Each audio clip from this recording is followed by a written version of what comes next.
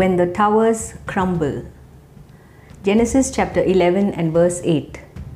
So the Lord scattered them abroad from there over the face of all the earth, and they ceased building the city.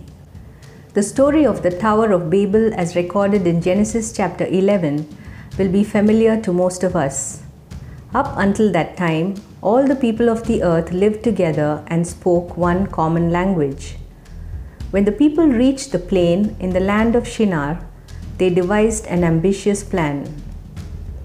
They proposed to build a city and a tower that would be so tall that the top would reach the skies. The people hoped that by doing so, they could make a name for themselves and also become a force that no one could contend with. The Lord came down to inspect this scene, and He perceived their pride, which, if left unchecked, would find them joining together to do things that He would not approve of. The Lord just made one simple move. He confused their language so that they could not understand each other.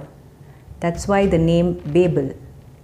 He then scattered the people all over the face of the earth.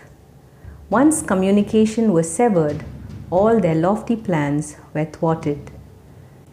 In Luke chapter 12, verses 16 to 21, Jesus told a parable of a man who prospered so much that he had to break down his storehouses and build bigger ones.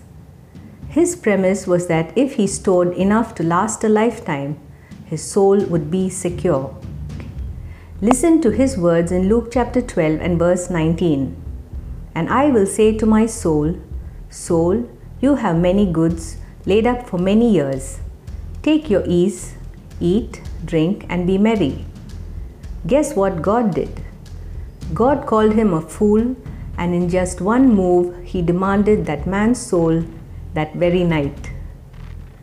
Woefully, he had to leave behind everything that he had hoarded for himself, and in the bargain, he even lost his own soul.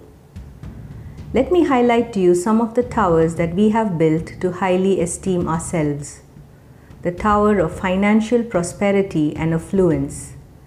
The tower of knowledge which permeates our educational system and elevates the degrees we possess.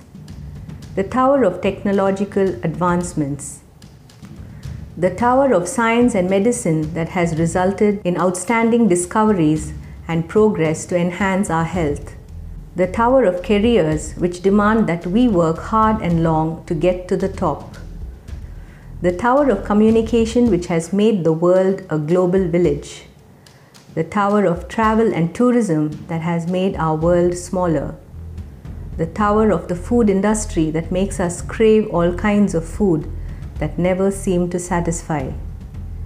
Have you noticed how most of these towers have begun to be shaken since the onset of this global pandemic? Interestingly, unlike the Tower of Babel, the only tower that seems to be strong is the tower of communication. God has allowed a microscopic virus to shake the foundations of all the towers that we have built and leaned on. God is almighty, and as mere mortals, when we get lofty, put our trust in these man-made towers, don't give God the honor due to Him alone, He will most certainly do something to get our attention. A single move of God is enough to bring down every tower that we have built and found our security in. This is the time to repent, to humble ourselves, to stop leaning on our own understanding or any of these towers that we have tried to find security in, and to lean on the Lord completely. Proverbs chapter 19 and verse 21 reminds us that many are the plans in a man's heart, but it is the Lord's purpose that prevails. If we make the Lord the tower we lean on, even when everything else around us collapses, we will not be shaken. Proverbs chapter 18 and verse 10 says it this way, "The name of the Lord is a strong tower. The righteous man runs into it and is safe." Have a wonderful day.